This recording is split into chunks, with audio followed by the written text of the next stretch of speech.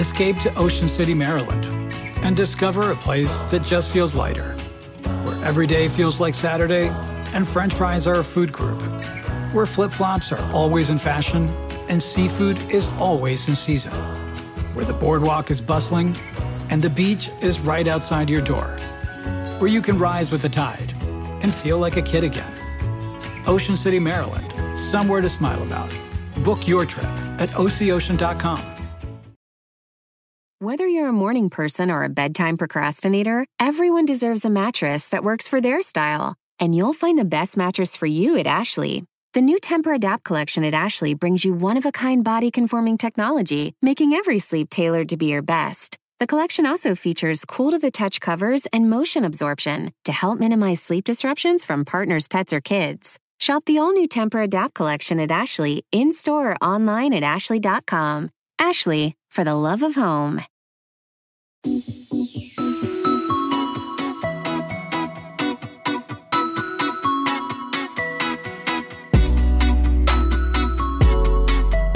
Welcome to Pod Save the World. I'm Tommy Vitor. I'm Ben Rhodes. Ben, the House speakership is vacant or something. I barely listened, but bye-bye, Kevin McCarthy.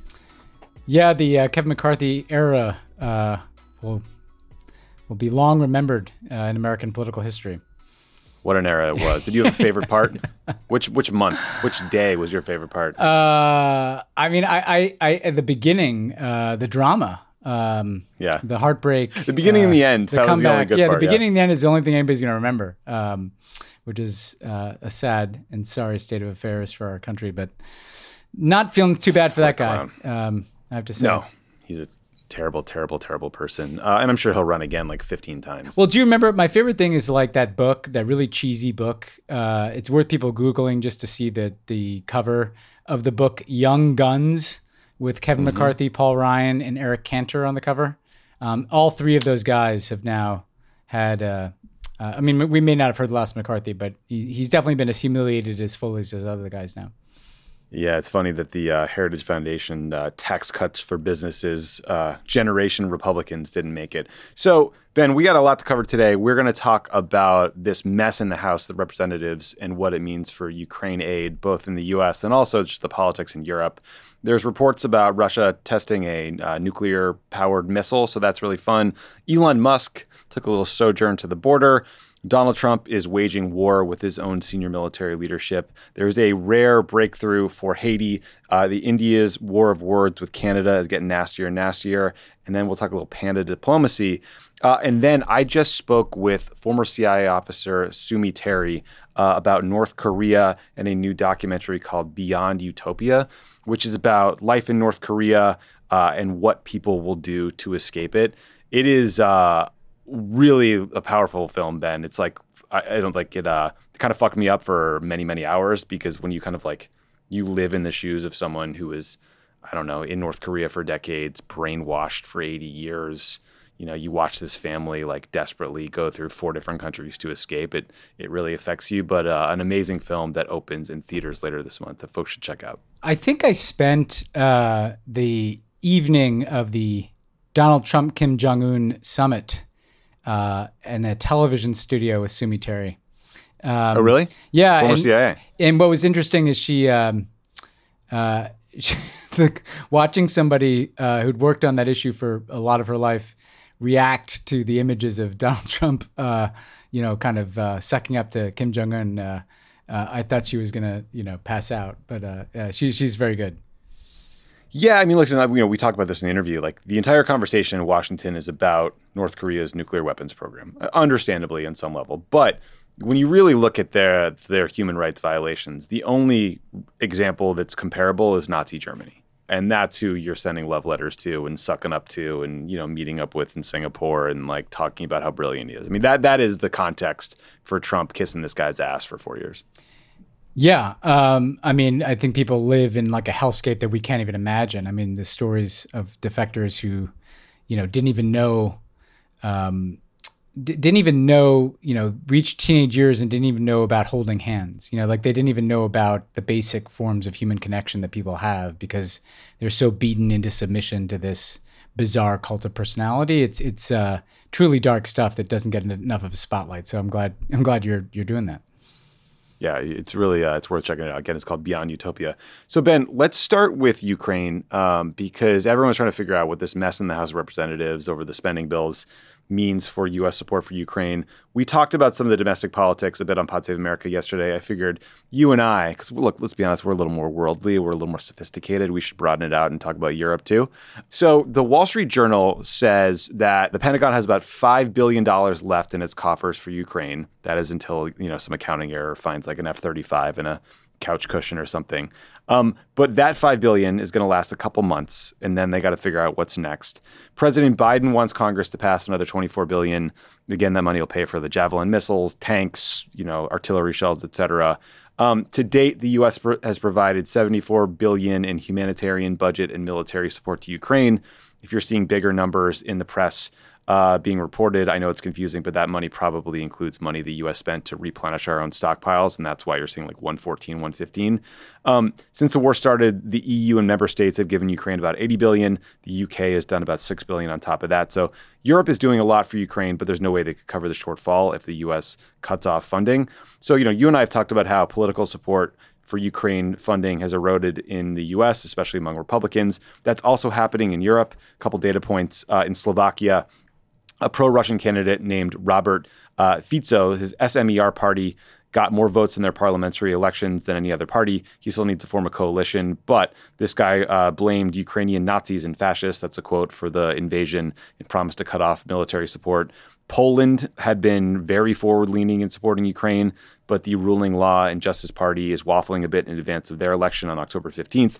Farmers in Poland are pissed about Ukrainian grain imports undercutting prices, and the Law and Justice Party is fending off an even more right-wing party that's running against support for Ukraine. So on top of all that, Europe just doesn't have the industrial base they need. Again, the Wall Street Journal had a great piece on this. They said industry officials say that Europe's defense industry currently can collectively only produce 5% to 10% of the artillery ammunition Ukraine needs. So Ben, foreign ministers from most European countries had a surprise meeting in Ukraine this week. They're trying to show solidarity, but the political trajectory across the U.S., across Europe, feels very, very bad. And I'm wondering what the way through this is that doesn't, leave Ukraine hanging.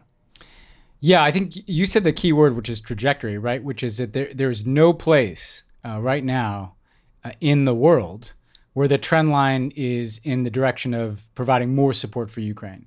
The trend line in European politics is the rise of kind of populists who are kind of merging a message against the cost of living crisis with a message against support for Ukraine. And that's a trend line in the Republican Party in the U.S., which is enough to throw wrenches into the gears of providing continued funding. So there are different pieces of this, right?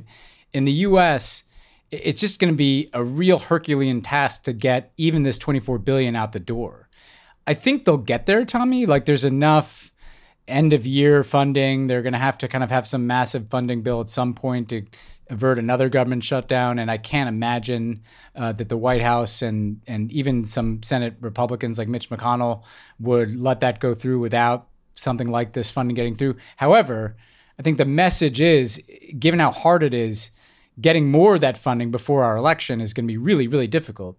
And given the burn rate thus far, it's not clear to me that $24 billion even gets you to that election. So the American funding is in trouble. The European funding is in real trouble too. And as you have more of these elections, the thing people may say Slovakia is not that big a supplier to Ukraine. Well, in addition to being the most forward-leaning, one of the more forward-leaning countries early in the war in terms of providing support, they've also, when other political leaders see results like that in their neighborhood, they might start to get a little cautious too. We'll come back to the Kyiv meeting because it's interesting that the EU did what they did. I think it's in part an effort to kind of signal ongoing support, but we have to face the reality that it's going to get harder to provide this support, certainly not easier. And look, I think part of what happened here, Tommy, we talked a lot about this while we were waiting for this counteroffensive, that the expectations were raised too high, I think, by some of the Ukrainian supporters, that this counteroffensive was going to be decisive, that victory was near at hand. That word was used a lot, victory, victory, victory, victory, without much definition of what that meant. And Ukraine has been losing so many people and burning through such ammunition. And if this really is settling into more of a war of attrition, it may be that kind of, I don't want to say burn rate because there are human lives attached to that, but that level of effort, it may not be sustainable. Ukraine may need to shift to a strategy that is more opportunistic, that is not kind of throwing so much at the front lines at the same time. They may have to account for the fact that there is going to just by definition be a slightly lower flow of weapons and money to them. I don't think it's going to be cut off in any form, nor do I think it should, obviously. But I do think that we're just in a new reality here, assuming this counteroffensive doesn't break through.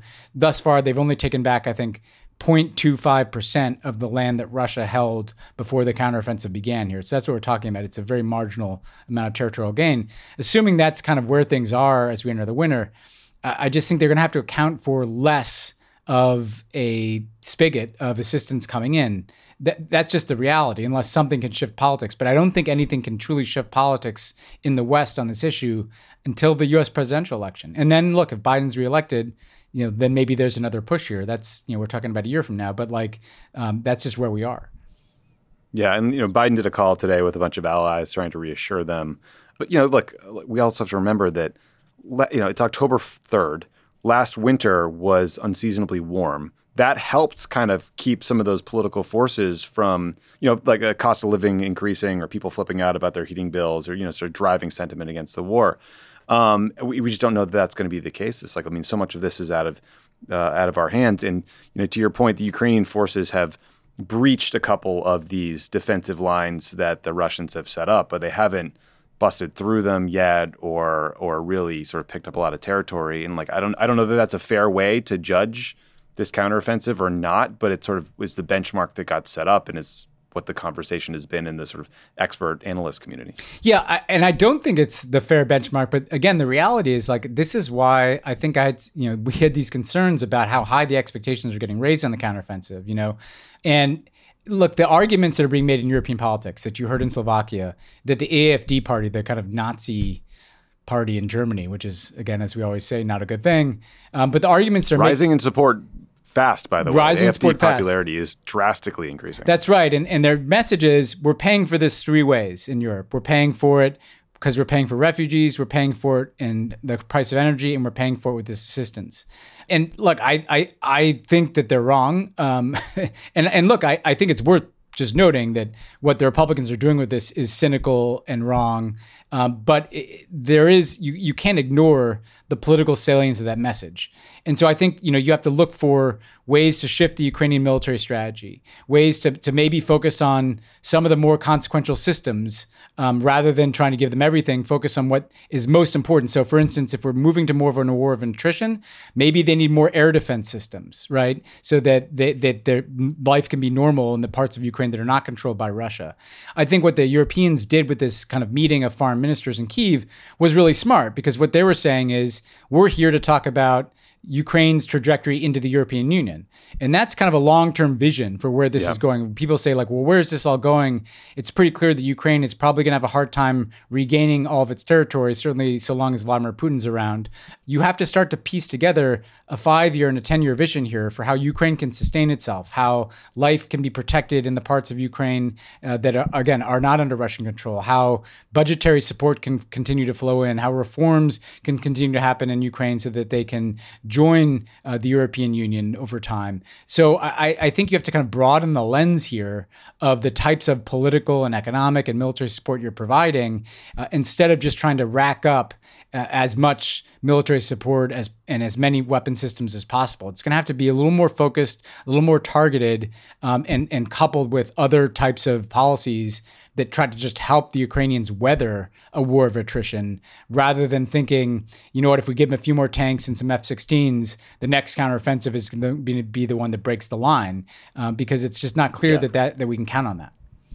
Everybody's got to stop with this, magic bullet next weapon system bullshit. That's just not the way it works. Adding to the fun, speaking of weapon systems, Ben, the New York Times reported that Russia has tested or is maybe planning to test a nuclear-powered missile. This is based on satellite imagery showing movement at a base previously associated with testing of the SSC-X-9 Skyfall missile. I wouldn't be too worried about this one since I think previous tests have all failed, but, not great. Kind of an alarmist headline. Also, this week marks the sixth month that Wall Street Journal reporter Evan Gershkovich has been detained or held hostage, rather, in Russia. So I just wanted to add us to the chorus of people who are thinking about him and hoping he gets released soon. Yeah, never good when there's like nuclear cruise missile tests happening, even when they fail. It's just a kind of reminder that we're in this kind of very dangerous era because Putin keeps messaging. He keeps trying to remind people that he has this nuclear escalation card to play. What we've learned is he's not playing it just because the Ukrainians are taking some shots into Crimea and things like that. But that doesn't mean we shouldn't be concerned, because what people should remember is the entire nuclear arms control regime between the U.S. and Russia has kind of fallen apart. Trump pulled out of a bunch of, it wasn't just the Russians. Yep. Trump pulled out of some of these treaties. The Russians aren't cooperating with the New START treaty that, applies to the deployed missile launchers for nuclear weapons.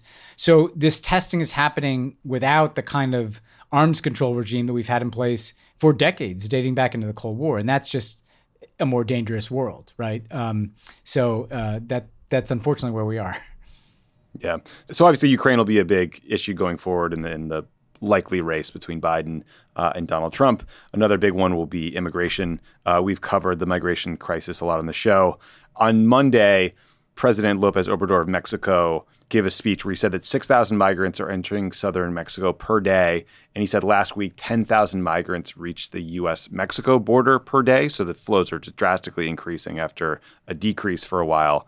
López Obrador, AMLO, and the Colombian president, Gustavo Petro, both came out and blamed U.S. sanctions on Venezuela and Cuba for driving migration. I think a more fair assessment would be it's policies in those countries plus U.S. sanctions that are driving the crisis. But you're hearing a chorus of these concerns out of South America.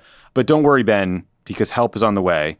Elon Musk grabbed his cowboy hat and his boots and decided to head down to the border to, I guess, learn about it for the first time, to test out Twitter's live streaming capabilities. Along the way, he tweeted a bunch of helpful shit like, quote, "We actually do need a wall, and we need people to have some shred of evidence to claim asylum to enter. Thank you, Elon." No one else knew that.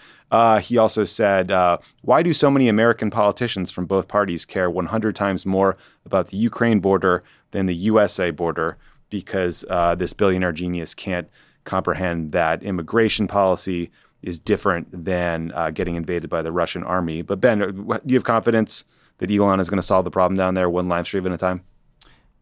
Where was Elon Musk born, Tommy? I forgot. South Africa, I believe. Really? So he wasn't born in the United States?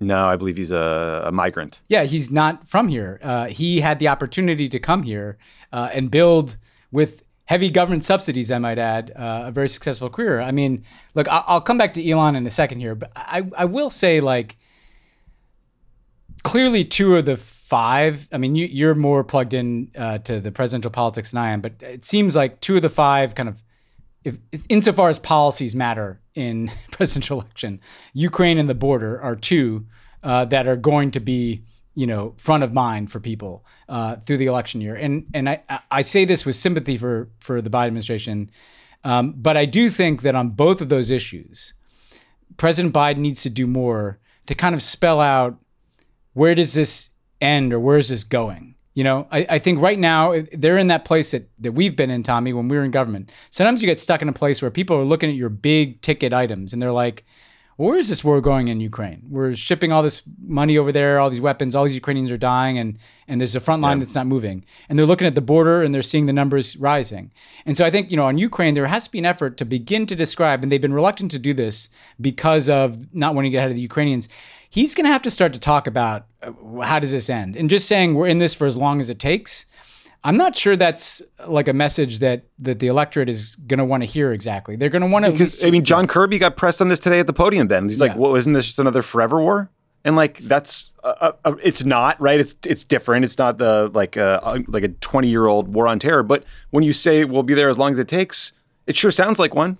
To your point. If your message for how this ends is we're there as long as it takes, and the front line's not moving, that's just not going to work politically. And there has to be some discussion of an end state in Ukraine, where this is going, or what is a sustainable level of support. And on the border, he's going to have to go out and I think he has to put forward like a comprehensive set of policies that describes like what are we doing with border security, what are we doing with migrants who are here, how do we bring more order to the asylum process, but also importantly. I'm going to agree with Petro. Like, sure, you can't blame the U.S. only, but I think President Biden going out and saying we are going to, suspend these sanctions. Cuba doesn't need to be on the state sponsor of terrorism list. They're not a state sponsor of terrorism. Some of the more comprehensive sanctions on the entire Venezuelan economy, these things are pushing migrants to our borders. They're making life worse in these countries. We should be laying out that we're doing everything we can to slow the flow of migrants to our borders. So I think putting out a kind of comprehensive vision for how you're going to deal with the border, starting with the factors that are driving people here, including U.S. sanctions, and dealing with things in this country as a part of it. Now, Elon Musk, I'll also discuss in the context of this election, because he sounds more, that line about why are we defending the Ukrainian border and not our border, we used that line. Stuff, yeah. Marjorie Taylor Greene used that line like a year ago, and I think we played the clip on this podcast. That's where Elon's at. And we're now entering a period where we know the Russians have every incentive for Joe Biden to lose and Donald Trump to win. We know from recent reporting that has been put out that China now seems to be playing in our politics against Joe Biden, and that means for Donald Trump. And then we know the guy that controls one of the biggest platforms that those countries might use, that he also seems to be kind of where they're at on these things too. The deck is stacked pretty heavily in terms of, foreign influence or tech bro influence in this election. It's pretty decisively against Joe Biden. This is this is a big problem. This is a big piece of this election cycle. And I don't know that we have an answer for what you do with an unaccountable guy with over $100 billion. People spend a lot of time going through Biden's speeches, talking about like his surrogates, what his message should be. We spend a lot less time talking about that kind of last mile issue of how you get a message to people that aren't like focused on politics. And Twitter is a piece of that. A lot of these technology companies are a piece of that. And you're right that things are stacked firmly against Joe Biden here. But by the way, Ben, one piece of progress. So last week we talked about the corruption allegations against Senator Bob Menendez, the former now chairman of the Senate Foreign Relations Committee. Our hope was that getting rid of Menendez might actually help President Biden have the political space to get rid of some hardline sanctions against Venezuela or Cuba, right? Some things that we've long talked about, thought were stupid. So Menendez, remember, was accused of helping the Egyptian government get military aid in exchange for bribes. So Ben Cardin, the new chairman, came in and he put a hold on military aid to Egypt. So Ben Cardin shaking some stuff up here. We got a little progress already. I guess no gold bars for Ben Cardin and his family, and look, this is overdue, a real look at U.S. assistance to Egypt, given the abysmal human rights circumstances there. I'm glad he's doing it. Ben Cardin has also in the past favored engagement with Cuba. So I really do think there's an opportunity that the Biden administration absolutely should take here to change course on Venezuela and Cuba. I'd like to see them do some of the same on Egypt as well. We'll see if they take it. Yeah. So, Ben, the other big political fight that's happening is Trump against his former staff, especially former senior members of the military. I literally can't remember if you and I talked about the Mark Milley stuff, which just like tells you a lot about the Trump news cycle. But for a reminder, Trump suggested that the former chairman of the Joint Chiefs, Mark Milley, should be executed for treason. Here's a clip of General Milley responding to Trump's comments on 60 Minutes. He is suggesting that you be punished by death. The former commander-in-chief to his former top military advisor. Look, I'm a soldier. I've been faithful and loyal to the Constitution of the United States for 44 and a half years. And my family and I have sacrificed greatly for this country, my mother and father before them. And, as much as these comments are directed at me, it's also directed at the institution of the military. And there's 2.1 million of us in uniform. And the American people can take it to the bank that all of us, every single one of us, from private to general, we're loyal to that Constitution and we'll never turn our back on it no matter what. God damn, that guy's got a great voice. He should do like a smooth jazz kind of late night show. Ben, on the radio. Also later in his speech, Milley said, quote, "We are unique among the world's militaries. We don't take an oath to a country. We don't take an oath to a tribe. We don't take an oath to a religion. We don't take an oath to a king or a queen or a tyrant or a dictator." Now, the civility police came out in response to that and questioned whether it was appropriate for someone in uniform to make these kind of comments. I would say, in defense of the civility police, a lot of us criticized General Milley when he walked out into Lafayette Square with Trump when they were, clearing Black Lives Matter protesters. But what did you make of Milley's comments here and whether or not it's appropriate for the chairman of the Joint Chiefs to make those while still in the job? Yeah, I'd like a red hen alert here on this one, Tommy. Yeah, it's coming. I'm totally I have no patience with civility police on this, right? Because I saw some of this stuff. I saw some people really wringing their hands about this, and this is, oh my God, this is so terrible. And the Wall Street Journal writing editorials about General Milley's falling into the trap of violating norms just like Trump and everything. Well, let's just look at what he said. He said that we don't take an oath to want to be dictators. Is there anything factually inaccurate about that? You know what I mean? Like, it's a sign of how much Trump has infected everybody's brain that statement is somehow controversial.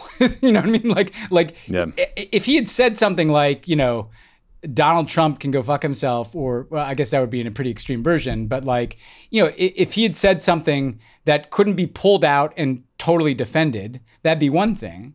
But what the reason I really have no problem with it is where I might disagree with Milley, right? And this is not to impugn anybody in the military, but I think he's right that Donald Trump is talking about the whole military here, because Donald Trump is also kind of dog whistling all the time to the MAGA heads in the military, I think, And when Milley says all 2.1 million of us, agree about this, well, I don't know. And I think what Milley's doing in those remarks is his audience is the military.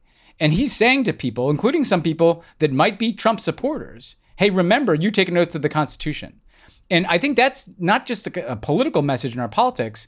I think that's an important message for the military to reaffirm to its own people. It's a statement of principle. It's not a political attack. He's not saying Donald Trump's a corrupt hack and fuck that guy. Right? He's saying I swore an oath to the Constitution. Yes. If you view that as a political attack, the recipient of that message is the problem in my book. That is exactly my point. That's exactly right, Tommy. If it's political to say that we take an oath to the Constitution, not a dictator, then we've got bigger problems here. Okay? And I think it is important for senior military officers to message to the U.S. military to remind them that we take an oath to the Constitution. And that's what Milley, I think, regrets about the walk he made across Lafayette Park, is that was about Trump and not the Constitution. So on this one, I don't know. I don't see why that's a problem. Particularly, I give the guy the benefit of the doubt after Trump threatened to execute him. The guy's allowed to speak his mind a little bit. So the other sort of strand of this, Ben, is during the Trump years, there were lots of reports about really shockingly disrespectful things Trump said about the military. Usually they were in the Atlantic, thanks to Jeff Goldberg. So a lot of these comments were sourced to Trump officials on background. Now Trump's former chief of staff, John Kelly, has decided to come forward and confirm all these stories on the record. So Kelly, you remember, was the commander of U.S. Southern Command during the Obama administration. He was a four-star general, combatant commander. Then he took a job as Trump's Secretary of Homeland Security. Then he took the job of chief of staff. So John Kelly confirmed on the record to CNN's Jake Tapper the following previously reported stories and anecdotes. One, that Trump, while touring Section 60 at Arlington National Cemetery on Memorial Day in 2017, said, quote, "I don't get it. What's in it for them?" Remember, Section 60 is where service members killed in Iraq and Afghanistan are buried, presumably including John Kelly's son, who stepped on a mine in Afghanistan and was killed. Second, that behind closed doors, Trump called John McCain and President George H.W. Bush losers. No surprise there. He said that in public all the time. And then there was that trip to France Trump took where he refused to visit a cemetery where service members killed in World War I were buried, saying, quote, "Why should I go to that cemetery? It's filled with losers." And then there was the anecdote that Trump said he didn't want wounded veterans in this military parade that he wanted because, quote, "it doesn't look good for me." So, Ben, it was obvious all along that John Kelly was the source for these stories because they were like one-on-one conversations. It had to be. Yes. I'm glad, I'm glad he put it on the record. I don't totally get why he waited till now. I'm guessing he was really mad about what Trump said about Milley. But look, I don't know, I'm of two minds of this, right? I'm glad he said this. But also, hey, John Kelly, Trump's disrespect for the military was clear before you decided to leave your job in the military to take two political roles in the administration, right? But I guess the question is, do you think that Milley and now John Kelly come out, can this move the needle at all? Among service members' support for Trump?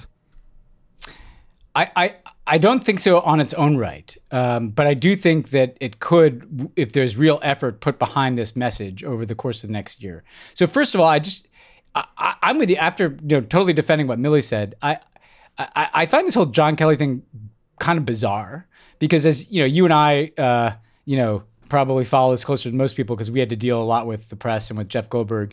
And as you said, when there's conversations where there's only one other person there and a background quote, it was clear it was John Kelly all along.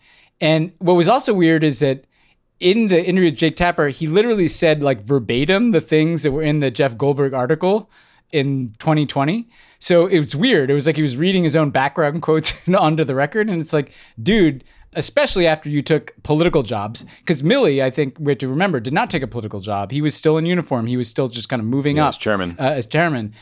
John Kelly took off the uniform to go into the White House. So he kind of had an extra obligation, I think, to come out and tell people what he knew. So, I just find it all very strange. I don't quite understand the calculus of these people like Kelly and Mattis, who make these kind of strange veiled comments sometimes in public. And then they show up clearly on background in Jeff Goldberg stories where Jeff Goldberg, who is a friend of this pod, but he pops up now every few months with stories that are just about U.S. generals who don't like Trump. He's kind of on this beat. I know.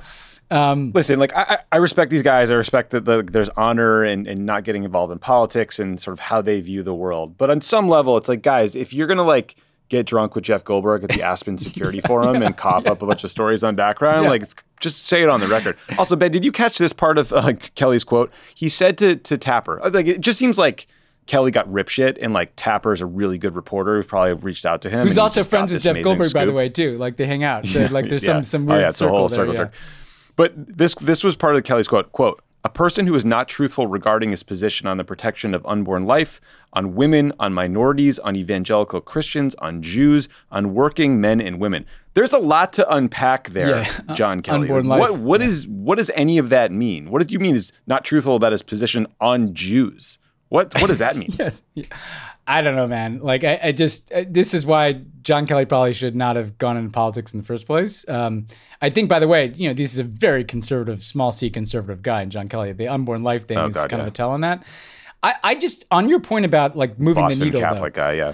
I think that the Democrats or the anti-Trump coalition, whatever we want to call this, has to kind of tie a whole bunch of these things together, right? Trump's insults to the military.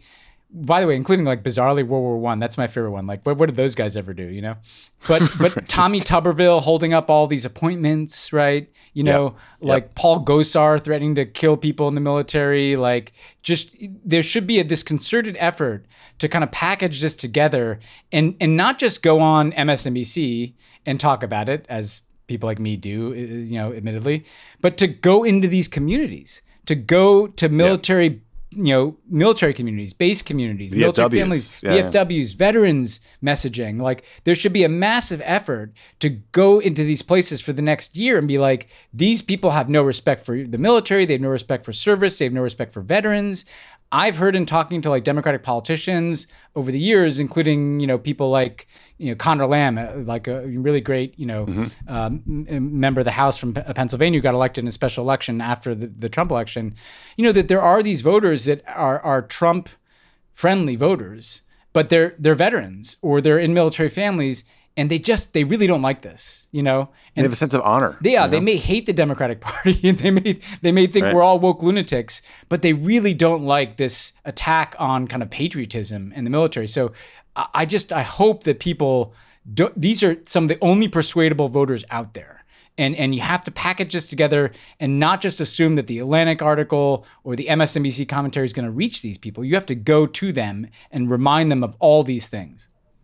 Absolutely right. Okay, let's take a quick break. When we come back, we are going to talk about some rare progress in Haiti, India, and panda diplomacy. So stick around for that.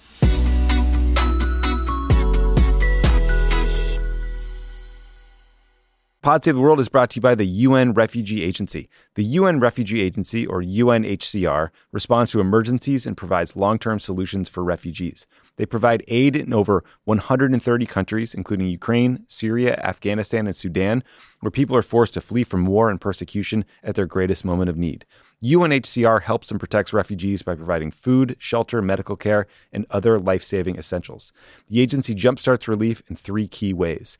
They transport core relief items stored in even the most remote areas of the world. They deploy expert emergency staff trained to help in crisis situations, and they transfer funds directly to support the emergency. Because of generous supporters and donors, UNHCR can scale up its response within 72 hours of a large-scale emergency. Your support helps provide life-saving aid for refugees whenever and wherever emergencies occur.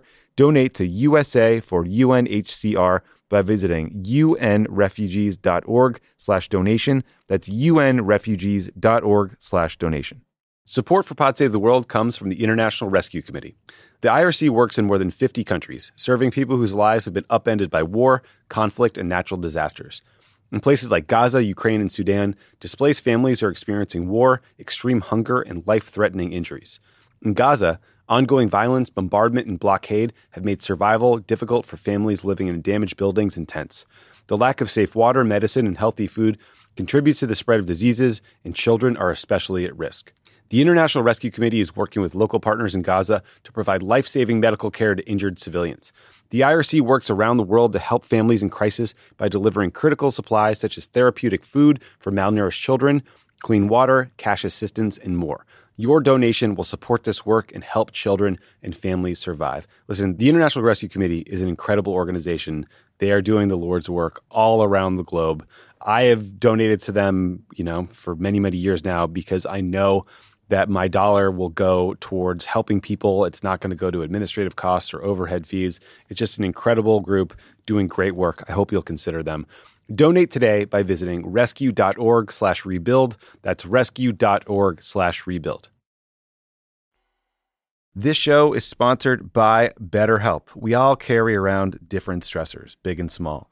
When we keep them bottled up, it can start to affect us negatively.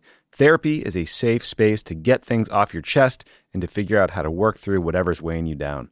If you're thinking of starting therapy, give BetterHelp a try. It's entirely online. It's designed to be convenient, flexible, and suited to your schedule. Just fill out a brief questionnaire to get matched with a licensed therapist and switch therapists anytime for no additional charge. Listen, if you're listening to Pod Save the World, you need some therapy. If you're watching the events around the world that might freak you out, got this election coming down the pike. There's a lot of stuff that people are stressed about, that are anxious about, stuff that makes you lose sleep, and therapy can help. Get it off your chest with BetterHelp. Visit BetterHelp.com/crookedworld. Go today to get 10% off your first month. That's BetterHelp, HELP.com/crookedworld.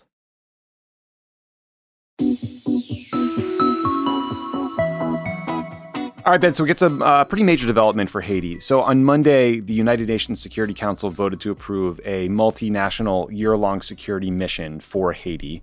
This UN mission would be led by Kenya, and their mission would be to guard critical infrastructure, ports, schools, conduct operations alongside the Haitian police against gangs. Remember, we've talked about this a bunch over the past few years. Gangs control much, if not all, of Haiti, especially Port-au-Prince. Kidnapping for ransom is kind of a daily thing at this point, and things have gotten steadily worse since the president of Haiti was assassinated in 2021, and it's been too dangerous to hold elections, so there's no political leadership to speak of.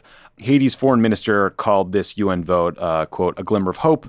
The U.S. has pledged about $200 million in support of the mission. About a dozen countries said they're willing to join. So 13 14 members of the Security Council voted yes. Russia and China abstained, but they did not block it. So, Ben, a few things here. I mean, first, I kind of assumed that the Russian and China approach to the UN was like burn it down, destroy it, render it inoperable in all its ways. So it was interesting to me to see them decide not to block this mission. It probably speaks to the fact that, you know, when voices in the Caribbean and Latin America and Africa are all saying, hey, we have prioritized something, that you can actually get them to move. Second, you know, obviously there's a terrible history of foreign intervention in Haiti that everyone just needs to be mindful of before getting too hopeful. There was direct U.S. military intervention. Everyone remembers the UN response to the earthquake, which led to this horrible cholera outbreak. And then, you know, Kenyan security forces, I think about 1,000 of them will lead the mission. They have been accused of human rights violations. So that's something that I think the UN will have to watch. We also don't know if or when these forces will get to Haiti. Like, they voted to do this and they actually have to do it. So it could take months. But I don't know, Ben, what did you make of this abstention from Russia and China? And like, what is your level of optimism here that this Kenyan-led mission could really help change things? Look, I think this has to be welcomed as real progress here. It's a real meaningful step where there's been a total absence of international support for Kenya. And, you know, there was an effort, the U.S. was trying to get Canada to send some forces down there. But this ultimately may, you know, be better and more appropriate, given the terrible history of Western intervention or neglect of Haiti over the years. To have a Kenyan-led force like this makes a lot of sense. To your point, you know, we talked a lot the last couple episodes about how dysfunctional the UN's gotten, how diminished UNGA seemed to be, the UN General Assembly meetings. Mm-hmm. This does demonstrate that maybe the only formula that can work, particularly at the Security Council, to build on something you said, Tommy, is that like if Russia and China are really banking on hugging the global South, right? Russia, you know, trying to get support for its policies, or at least try to keep the global South neutral on issues related to Ukraine. China trying to position itself as this leader. That if important countries in Africa like Kenya and countries in the Caribbean are saying, we need this, we want to do this, we need support. That Russia and China won't be blocking U.S. foreign policy if they veto this. They'd be blocking something that the global South wanted and needed done, you know? Yeah, right. And so that's, you know, an interesting lesson. Another reason I think the U.S. should be putting a lot more focus on what the interests are of sub-Saharan African countries, for instance, or Caribbean countries. One reason we should be focused more on that is because it's the only way to potentially break some of these great power logjams at places like Security Council. So that's an interesting lesson to take from this. Now, as you said, this is not a panacea here. And I worry, one of my worries is we are dumping a lot on Kenyan security forces that are not accustomed to these kinds of deployments. And I think that means that like we have to sustain support. This is a very good down payment from the United States of $200 million. But I think, you know, it can't just be like, now this is done and we kind of, you know, pull away from it. I'm not suggesting that's what we're planning to do, but, you know, 6 months from now, 1 year from now, the U.S. has to continue to be probably not only providing funding, but going around the world and trying to get other countries to continue to support this mission. The Kenyans are probably going to need a lot of advice and support that the U.S. can help provide and other countries can help provide. And yeah, like you're going to have to monitor this stuff. By the way, this is not to single out the Kenyans. I mean, any, you know, previous UN forces from other countries have had problems of corruption down there. Yeah, problems sexual assault. Things, exactly. Yeah. It's such a mess down there that it's hard for anybody to go and not be kind of captured by the corruption and chaos there. And so there does need to be a lot of oversight. But this is one where the UN, if I'm at the UN, you know, I'm really trying to lean in and do everything I can to make this as much of a success as possible. So whatever resource the UN can provide down there in terms of personnel and expertise, this is something to be surging those resources to, because you want to demonstrate that there's still a space for the UN to do missions like this and to be relevant. And if you can make things just a bit better down there, that would go a long way to addressing like a really catastrophic humanitarian situation. Yeah, a lot of work ahead, but man, like these are real serious gangs. They're well armed. They're dug in. This is zero sum for them. This is where they live. So they're not going to want to relinquish control. But boy, really, really hope they can some sort of breakthrough here and, you know, protect some people. One other thing I'd say it's interesting is like William Ruto is the president of Kenya, and he's a guy with an interesting past, right? He once had an ICC indictment on him that ultimately got lifted. Very charismatic politician who was vice president of Kenya for a while. A lot of whiffs of corruption around him over the years. One of the things he's done as president is he's clearly trying to play a bigger role in the world stage. He just hosted like a major climate summit, an African climate summit. Yeah. And now he's doing this. And I think that's good. I mean, I'm not suggesting, I think there's still questions around corruption, but it's good that a leader like that, he was outspoken on the coup in Niger against that. It's good that we have countries like Kenya stepping up to play a bigger role. You want these kind of regional powers, like an East African power like Kenya, to say, you know what, we want to have a voice on climate. We want to have a voice on international security. And I think that is a real positive development. Ben Rhodes, once again, leading from behind. Yeah. Just kidding. I was not the background quote. That was John Kelly. Nerdy deep cut. No, I know. Neither was he. John Kelly. Ben, in the last couple of shows, we talked about Canadian Prime Minister Justin Trudeau alleging that agents of the Indian government carried out an assassination on a Sikh leader and Canadian citizen on Canadian soil. This is a guy named Hardeep Singh Nijjar. He was murdered in British Columbia in June. India's reaction to these allegations have been the furthest thing from chastened or conciliatory. Today, for example, the Financial Times reported that India has ordered Canada to withdraw about 40 diplomats from the country. Previously, India announced a visa ban for Canadians.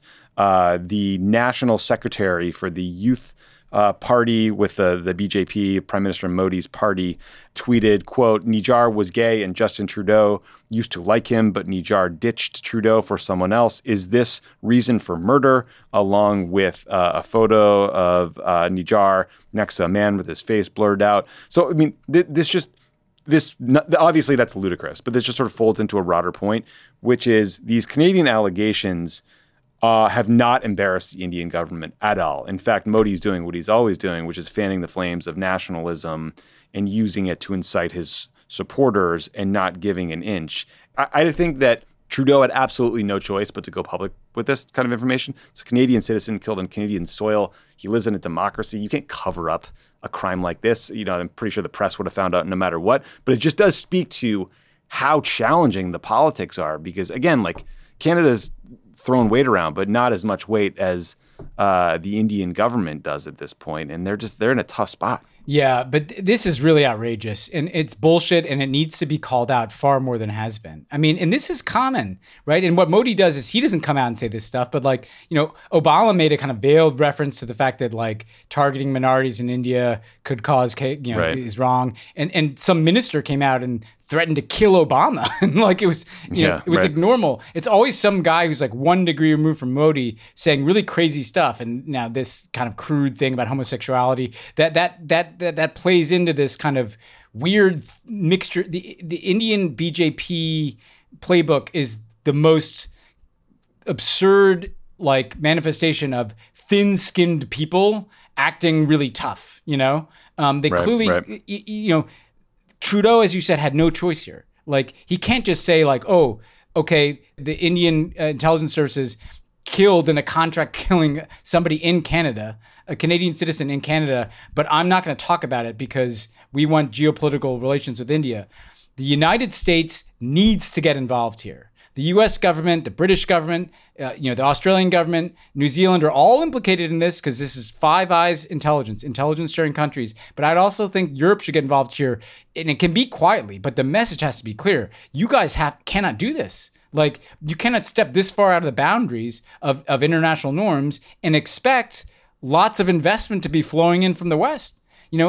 Part of what India wants is to attract a lot of investment so that they can try to catch up in their economic growth with China. Well, what kind of message are they sending? They're sending a message that we're going to kill people in other countries, and then if that gets out, we're going to throw out all the diplomats of that country. I can't imagine there's going to be much Canadian investment in India. And how can anybody else in Europe or the United States or anywhere else in the world be assured that might not happen in their country too? And that there's a similar dust up. So there has to be a message that there are going to be some consequences if this continues, because if you don't send that message, they're just going to keep doing it. And they're going to take the message that this works. Like if there's not a consequence for this, if the U.S. is not kind of tightening the screws, at least behind the scenes, the message that Modi and the BJP will take is, actually, look at this. This is great. We can kill people in other countries, and then we can freak out when we get called out on this and intimidate everybody, and it works. And so just like Khashoggi, by the way, 5-year anniversary of that killing, it will happen again and again if the message is sent that the world's major advanced democracies think it's too hard to have some uncomfortable conversations with geopolitically important countries. Yeah, and just such nonsense and bravado. I also saw, right before we started recording, Indian authorities raided the homes and seized a bunch of phones and laptops from reporters at a site called NewsClick, which is like a left-leaning news outlet in India that's been really critical of the Modi government. The Indian government has long accused NewsClick of financial misconduct, but they, I think, did this raid under the new national security law.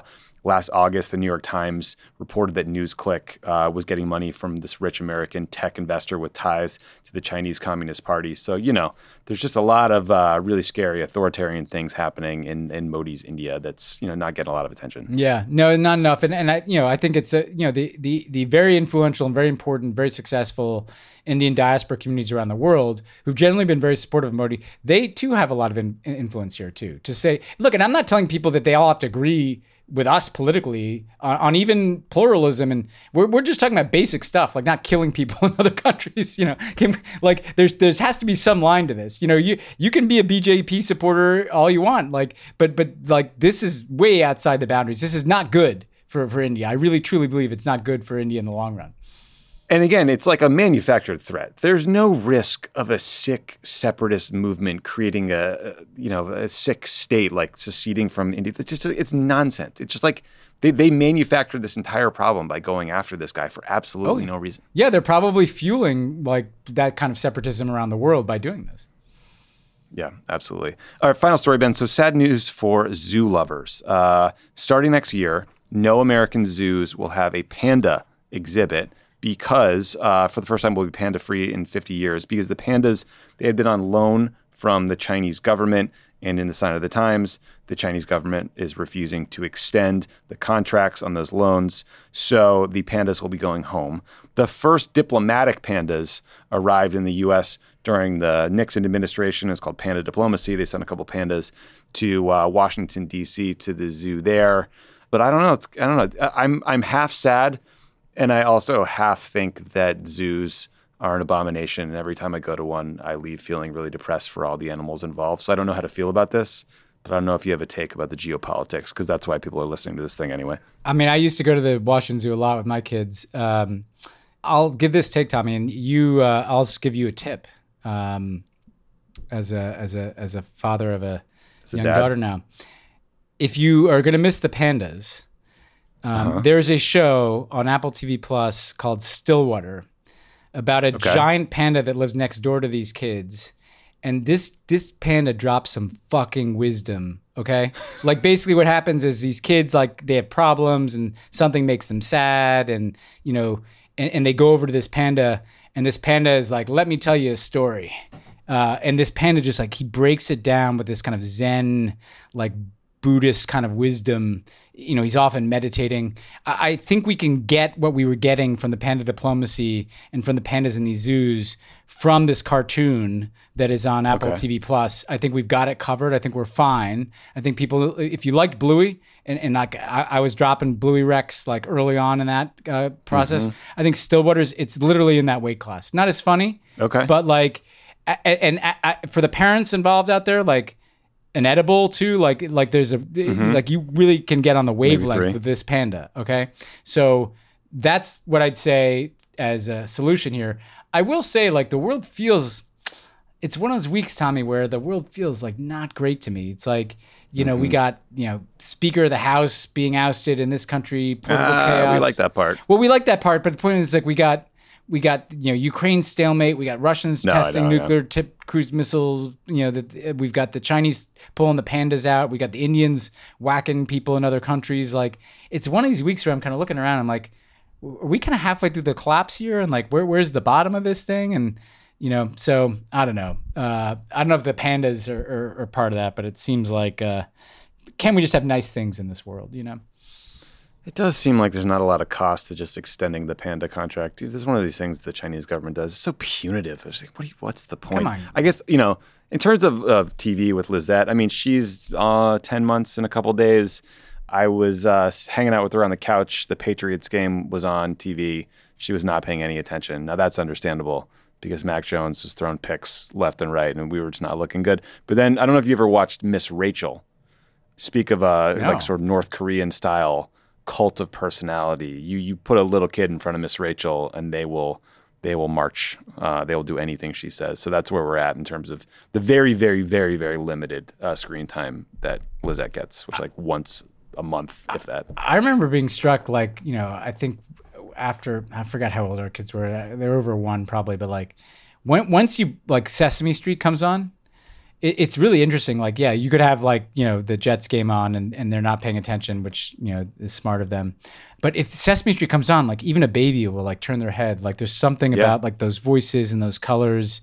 The way they do it. Yeah, I miss Sesame Street too. It's like kind of sad. You'll get to that point where the kids start to outgrow things. And so, like, I remember they get to be like, I think it's around 4 or 5. They kind of lose interest in Sesame Street. And I'm kind of like, can't we watch Sesame Street? And they're like, Dad, that's lame. I'm like, no, it's kind of nice. It makes me feel good, you know?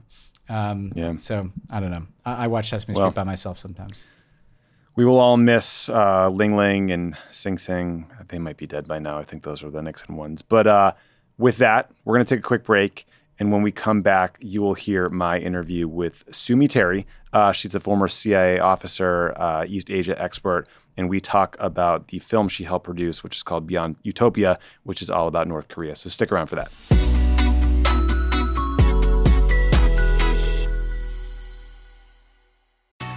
Escape to Ocean City, Maryland, and discover a place that just feels lighter, where every day feels like Saturday and French fries are a food group, where flip-flops are always in fashion and seafood is always in season, where the boardwalk is bustling and the beach is right outside your door, where you can rise with the tide and feel like a kid again. Ocean City, Maryland, somewhere to smile about. Book your trip at OCOcean.com. Whether you're a morning person or a bedtime procrastinator, everyone deserves a mattress that works for their style. And you'll find the best mattress for you at Ashley. The new Tempur-Adapt collection at Ashley brings you one-of-a-kind body-conforming technology, making every sleep tailored to be your best. The collection also features cool-to-the-touch covers and motion absorption to help minimize sleep disruptions from partners, pets, or kids. Shop the all-new Tempur-Adapt collection at Ashley, in-store or online at ashley.com. Ashley, for the love of home. As a chef and a restaurant owner, I'm as meticulous about my cookware as I am about my ingredients. That's why I love Made in Cookware. Each pan they make isn't just designed to perform, it's crafted to last. As a mom, I love that I can trust Made In. It's made from the world's finest materials, so I can feel good about what I'm feeding my family. I'm Chef Brooke Williamson, and I use Made in Cookware. Shop chef-quality pots and pans at madeincookware.com.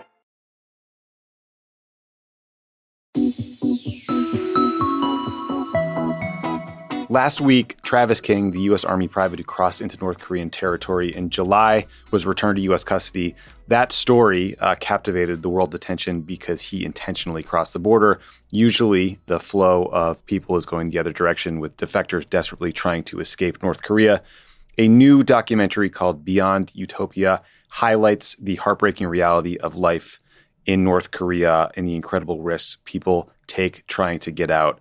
It is an inspiring and also, frankly, devastating look at life in North Korea. Joining me today to discuss it is one of the film's producers, Sue Mi Terry. Sue is a former CIA officer and a researcher specializing in East Asia. Sue, thank you so much for doing the show.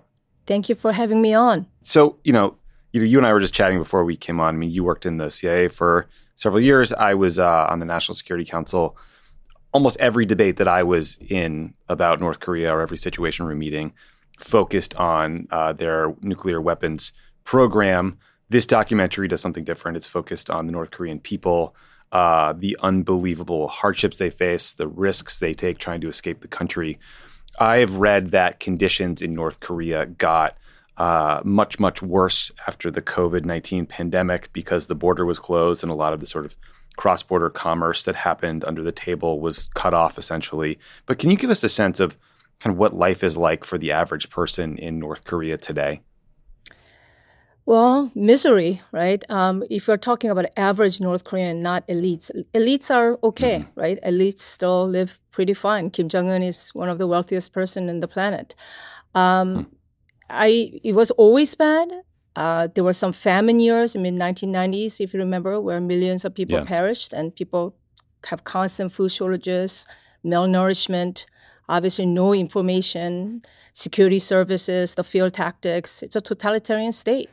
But as you mentioned, North Korea was the first country to close the border when COVID happened in January 2020. So what happened was actually that border closure did more to North Korea's economy than sanctions ever could.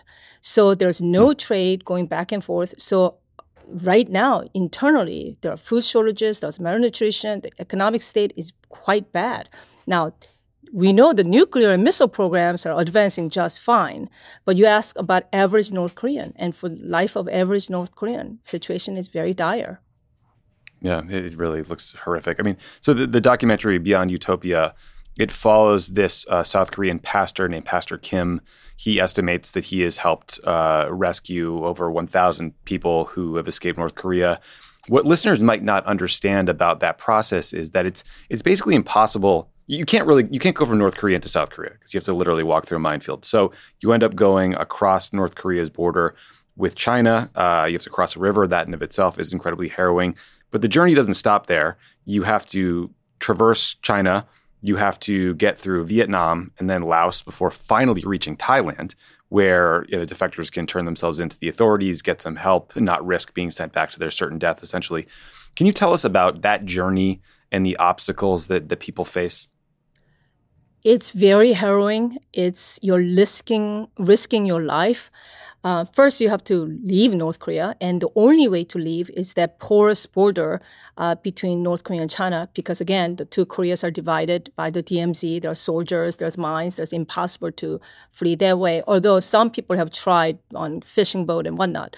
But vast majority of North Koreans have to flee crossing that border. And usually during wintertime, there's a frozen river. You have to make it out without North Korean border guards catching you and sending you back. If you get caught, obviously, you'll be sent to prison. Once you make it to China, then you have to be worried about getting caught by the Chinese services because Chinese government, the policy is to send back the North Korean defectors. They don't even call them defectors. They call them economic migrants, and they send them back to North Korea. So you have to evade these people, the security services, get hooked up with people who can help you, brokers, people like Pastor Kim, some sort of NGO networks, and then the journey really begins through the mountains, the valleys, the rivers, and trying not to get caught. It's a very harrowing journey, and we didn't know as filmmakers, by the way, when we were shooting this, whether we would have a film at the end, because this is all about, as this defection was happening, we filmed their lives, but we didn't know if they were going to get caught and sent back. So you use the word harrowing, so I keep using it. But it's a perilous journey. It was it's incredible filmmaking, but devastating to watch. I mean, I won't ruin it for folks who want to watch it, but you track a couple different journeys, some more successful than others, and every step along the way, these people are putting so much trust into, fixers, minders, whatever you want to call them. In the U.S., we probably call them smugglers, helping people get across. At times, it seems like some of these desperate people trying to rescue a son or a daughter or a grandmother are just getting the runaround and extorted for more cash. And it's really it's unbelievable. There are people who are genuinely trying to help North Koreans flee, leave North Korea, because it's out of, it's to help them in genuine way. And then there are brokers for them, it's a business, right? It's a way to make money. So even after you help them, once North Korean defectors arrive in South Korea and go through the whole Hanawan and training and 3 months in this kind of facility and come back out, they actually have to pay back the brokers. So for some people, it's a business deal to get these North Korean defectors out. We talked about this journey. I mean, I didn't only fear for the defector safety. I thought about Pastor Kim's safety, this heroic man who's helping so many people. We know that North Korea has assassinated quote unquote enemies abroad. We know that the Chinese government probably doesn't love someone running a smuggling operation in their territory and potentially making them look foolish in this film. I mean, how risky do you think Pastor Kim's work is, knowing that he's not just sitting in an office in South Korea, he's like getting out into the world and physically helping people? Very risky. In fact, South Korean intelligence service told Pastor Kim that his life is in danger because they got information that, his life is in danger. His mother got imprisoned in China at one point. Pastor Kim himself spent some time in Chinese prison cell. He's risking his life. He himself cannot now go back to China. The situation is that bad. He can only help people once they make it out of China. But there's no question about it. He's risking his life and his family's lives. But he believes this is God's calling, and he believes this is his mission in life. Yeah, he seems like a truly incredible person. One of the families you guys feature in the documentary is multi-generational. There's a 80-year-old grandmother down to 3, 4, 5-year-old little girls. There's this remarkable scene, I believe once they're safe, where you're interviewing the grandmother and then separately the little girls about North Korea and asking them about Kim Jong-un, and they're still speaking about him in this sort of reverent way. And I was wondering if you could sort of help unpack why you think that is. Is this fear? Is this the only narrative they've ever known? Like, how long does it normally take folks who get out of North Korea to, shake that narrative off, if they do at all? Well, you're actually describing a scene that was very revealing. It's one of my, I don't know if I should call it favorite, but it was a very revealing scene about ideological indoctrination that goes on in North Korea. Because we were able to shoot these people as it was happening versus, they make it to South Korea and they spend some time in South Korea and they are able to process. They were still in this mindset, right? Grandmother didn't really know what she was seeing and what she's experiencing. All she knows is just her entire life, this indoctrination of the Kim regime, just treating them as if they're, right? Kim Il-sung is God and Kim Jong-il was son of God and so is Kim Jong-un, and this is kind of like religion for them. So when you ask her this question of what do you think about Kim Jong-un, she gives a very honest and candid answer that could not be scripted, that could not possibly. So that was very revealing. I don't want to spoil it for the people who's watching, but her answer was so authentic and real, and that really speaks to what happens, the brainwashing that goes in North Korea. When I say it's the most heavily indoctrinated society on the planet, it is. Because there's no other regime, no other country that this level of ideological indoctrination goes on than a place like North Korea. And this is how the regime survives, right? With ideological indoctrination, the field tactic, the security service, and all of that.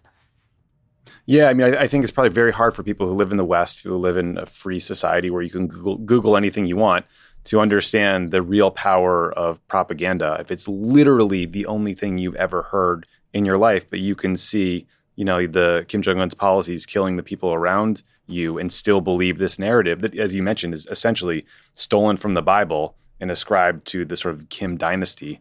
And it's led to this sort of cult of personality in this regime that's still going. It's really interesting. Kim Il-sung's mother was actually a Christian. And so there's, a lot of Korea watchers actually think that Kim Il-sung consciously modeled the state after Christianity, like literally putting himself in as God-like figure.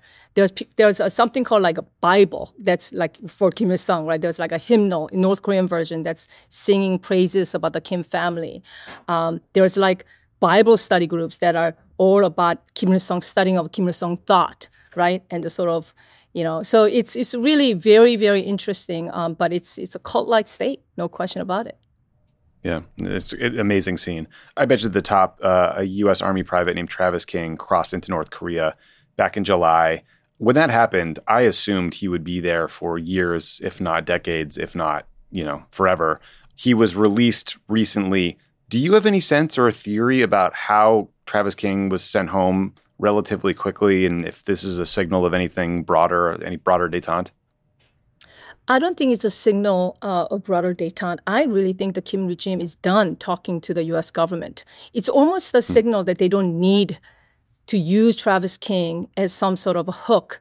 Because remember, in the past, to get any American citizen out of North Korea, we had to send a high-level U.S. official, right? Bill Clinton went, and so on. Bill Richardson. Bill Richardson went, and so I think it's almost a signal that they're not interested in talking to us. So first of all, I don't think they value Travis King as, in terms of propaganda value or intel value, they didn't see it.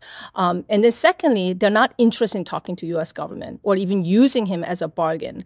And I think coming out of Putin-Kim Jong-un meeting and this whole conversation about potential arms deal that they could be having on the side, North Korea cozying up to Putin, and at the same time, absolutely unwilling to talk to the Biden administration, to sit down with Americans, to talk about denuclearization, to talk about the nuclear program. It's almost a signal that they're not interested in coming back to talks, not anytime soon. That's troubling. Do you think that these recent conversations with Putin and the fact that the Russians finally need North Korea, in this case for artillery shells, has sort of changed the calculus and their political standing? A little bit. I mean, first of all, what a role reversal, right? Russia is supposed to be a patron sponsor of North Korea. Yeah. So this really speaks to how pathetic Putin, Russia is. Like, you have to go to the 198th ranked economy in the world for artillery shells and ammunition. But the point is, these two very isolated leaders need each other, and they have things to give each other, right? North Korea has a lot of ammunition, artillery shells. They are primitive, they're traditional, they're not smart shells with these GPS things, and not advanced ammunition, but still, North Korea is sitting on a lot of them, and this is about war of supply lines, so it's helpful to the Russians. And North Koreans need technology from Russia. They had 2 failed satellite launches, right, military satellite launches, so they're looking for technology to improve on that. They rolled out diesel-powered submarine, but now they're looking for nuclear-powered submarine. Russia's technology will help on that front. It will help on intercontinental ballistic missiles. So I think they can help each other, and so this is a disconcerting development for Putin and Kim Jong-un to get together even close and then get more close. And so I don't like it. Obviously, I mean, looking at this scene, we should be very concerned. No, it's very worrisome, especially if the ICBM technology plus nuclear warhead miniaturization plus sort of a reentry vehicle to safely get that nuclear warhead back into the atmosphere after it achieves orbit. It's a very scary combination that could lead to a real security risk. And this is everything that North Korea has been doing. In the last, there was some 80 missile tests. They are just continually developing, advancing, modernizing, perfecting their nuclear missile arsenal. So, this is only going to expedite their nuclear missile program. So, yeah, very concerning. And you make an interesting point about the sort of role reversal here. I mean, you guys talk about this in the film, but historically, the Soviet Union was the benefactor of North Korea, provided them with a lot of assistance, kept the economy afloat for many years, and then the collapse happened, and sort of North Korea was thrown to the wolves, unfortunately, horrifyingly for the people. So, listen, you and I both worked in government. We both saw a lot of sanctions go into place. Sanctions have not slowed or stopped, or maybe they've slowed. They certainly haven't stopped North Korea's nuclear program. You were just talking about how this new partnership with Russia could speed things up. They clearly have damaged, sanctions that is, the North Korean economy. I wonder if at some point, and I've asked U.S. officials this in the Biden administration, whether the international community has to just say, listen, this guy's never going to give up his nukes. Sanctions are primarily seeming to hurt the North Korean people. Should we rethink our approach? Is there some way to pull back maybe the most broad-based sanctions, focus on human rights-based sanctions, or just sanctioning specific individuals to see if that might, look, I don't think it's going to slow down Kim Jong-un, but maybe improve the lives of the North Korean people? Is that a naive thought? I mean, what's your take on sort of the approach here? Well, first of all, sanctions are only effective when they're implemented, and Russia and China have not been implementing sanctions. We saw a brief window in the fall of 2017 when they were actually doing something about it. But today, it's not 2017, right? And they have not been implementing sanctions. I in fact, even say that in some ways, North Korea, external environment is actually favorable because there's complete impasse at United Nations Security Council. China and Russia are not on board on implementing sanctions. So sanctions are not going to get anywhere. I think we're not going to get North Korea to denuclearize. That idea that North Korea could potentially give up nuclear weapons, there's a 0% chance. I would argue there's 0% chance. It is already nuclear weapons power. It has 60 nuclear warheads. It's making enough fissile material to turn out a dozen new bombs per year. It's just not. So then we need a new approach. But that's not necessarily just unilaterally easing up on sanctions. I think that's not going to really get anywhere either. So I really think we need a long-term approach, and it's really one that's focused on North Korean people, but it's more long-term. It's about getting information into North Korea. It's about trying to, maybe work with technology companies. It's trying to find a way to bring some internet access to North Korea. It's really a long-term picture because I think the only change that can come about in North Korea is through North Korean people. Trying to work with the regime, this is not going to get anywhere.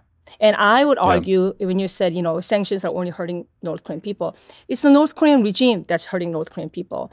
During the famine years when millions of people died, Kim Jong-il spent $800 million building a mausoleum for Kim Il-sung, right? This is 1994 when Kim Il-sung died.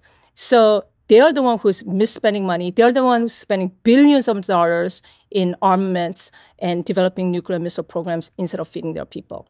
So I'll push back a little bit on the idea that we are somehow hurting North Korean people. It's the regime that's hurting North Korean people. Yeah, no, I totally agree with that. I think obviously a series of North Korean leaders have entirely focused on military spending and development at the great expense of their people, and anyone who gets out of line gets, shot with anti-aircraft guns or other, horrific torture devices or sent to gulags, et cetera. I just think that, American politics are stupid. And sometimes we continue with an approach for 20 years like we did in Afghanistan. And the outcome, I think a lot of people could have told you 15 years ago, 10 years ago would probably be where it is today. And I just worry that the politics of being seen as lenient on quote unquote bad regimes, which in this case, North Korea very much is, like North Korea or Iran or Venezuela, or sort of like pick your party and just sanctioning them to death with no real clear end goal or hope of changing the regime's behavior, evidence that the behavior would change, seems also kind of foolish. But, I don't have a better idea. No. So, and I agree with you on finding ways to help North Korean people. And here, that's why I keep focusing back on let's try to get information into North Korea. At least let's raise awareness, with North Korean people so they know a little bit about outside world. And I also think, we are talking about defector stories. That information penetration campaign should be also targeted to the elites as well. So the elites know there could be life outside of North Korea. The reason why the Kim regime can continue is because the elites continue to support the regime, right? Their fate is tied to the regime's fate. So we got to also get somehow the elites to be aware or to be able to sort of separate their fate from the regimes. But it's I always say it's one of the toughest challenge for U.S. policy, right? I'm sure everybody's like, they're whatever country you're studying, following Iran, Russia. I really think North Korea is one of the most difficult challenge. I mean, our crisis, even the nuclear crisis began in the Clinton administration, right? Look how many different presidents we went through, from Clinton to Bush to Obama to Trump to now Biden administration. It's a really hard case. It's a tough situation. Yeah. Incredibly difficult. Well, listen, the documentary is called Beyond Utopia. It is an extraordinary look at what life is like in North Korea and what it's like to defect and the incredible hardships and heroic efforts it takes to get people out. So thank you so much for doing the show. Thank you. Thanks again to Sue Mi Terry for doing the show. Happy trails to Kevin McCarthy. He might have more time to listen to podcasts. So if you see Kevin, maybe tell him to subscribe to Pod Save the World. He seems like he could study up on a lot of things, frankly. The McCarthy era, such as it was, comes to an end. McCarthy era. Yeah. Thanks to those pandas. Lesser known McCarthy era. Yeah, the other McCarthy. Thanks to those pandas for bringing a lot of joy. I guess they'll be eating bamboo and sleeping a lot in China now instead of Washington. Yeah, we'll miss you guys. Shift. Well, that's it, and we'll talk to you guys next week. See ya. Pod Save the World is a Crooked Media production. Our executive producers are me, Tommy Vitor, Ben Rhodes, and Reed Cherlin. Our producer is Ilona Minkowski, and associate producer is Ashley Mizuo. It's mixed and edited by Andrew Chadwick. Audio support by Kyle Seglin and Charlotte Landis. Our studio technician is David Tolles. Thanks to our digital team, Elijah Cohn and Phoebe Bradford, who upload our episodes and videos to youtube.com/podsavetheworld.